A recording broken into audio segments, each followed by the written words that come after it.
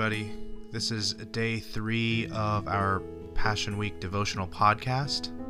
The title of our devotional today is Wednesday, Why Jesus is Trustworthy. Our scripture comes to us from John 13:19, and I'm going to read from the NIV Bible today. It says this: I am telling you now before it happens, so that when it does happen, you will believe that I am who I am. Now, this devotional is really helpful, not only to us as Christians, but to the non-believer or skeptic as well. And maybe you are a Christian and you just kind of have those seasons where doubt kind of creeps up on you. You know, with so many options for religion, faith, worldview, and things of that nature, do you ever ask yourself, is Christianity the right one? How do we truly know that what we believe is true? Well, you can go about it in a variety of ways. For example, you can test the Bible historically or through archaeology, and you'll actually find that pretty much the Bible is the most faithful and historical text that there is. Or what you can do is you can go about it by challenging Scripture through Scripture itself.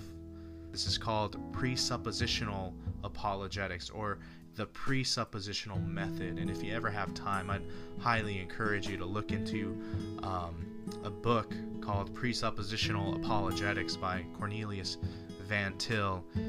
That would be a great benefit to you. But anyway, what is Piper trying to teach us today through John 13? Piper, in our devotional, he gives us a list of prophecies or things that Jesus foresaw, predicted, or even accomplished. And well, Jesus lived a certain life, right?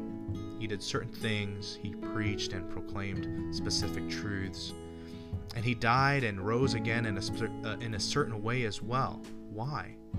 Well, it's because that is what the Old Testament foretold, and that is what he had to fulfill. But more than just simply fulfilling for the sake of fulfillment, Piper is trying to address the question as to why. Why did Jesus have to or want to fulfill the prophecies? Why did he do and predict certain things? Well, Piper says this is his quote. He says, he makes all these predictions according to John 13:19 so that we would believe that he is God, that what he says about himself is true, so that we would believe who he says he is.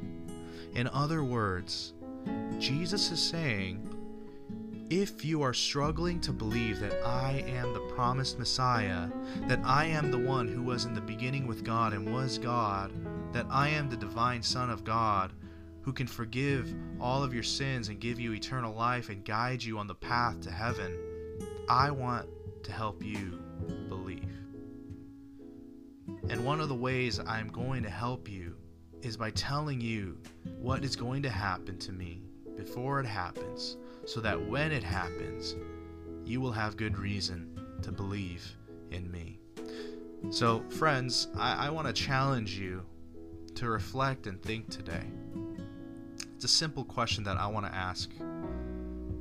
Why do you believe in Jesus Christ?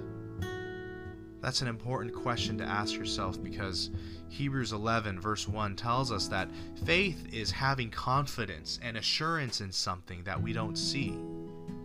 So how are you assured that what you believe is true? You see, Christians aren't supposed to walk by ignorant faith. This idea of walking by faith and not by sight doesn't mean you walk without knowing anything. It means that we know what we are talking about. We know who Jesus is based on what the Bible says. So, what am I trying to say here? Well, simply put, do you believe in Jesus because A, your pastor says to, B, because your parents do, C, because it's the majority religion, or whatever it might be? Or do you believe in Jesus because you yourself searched him in Scripture? You wrestled with God and you found it to be true.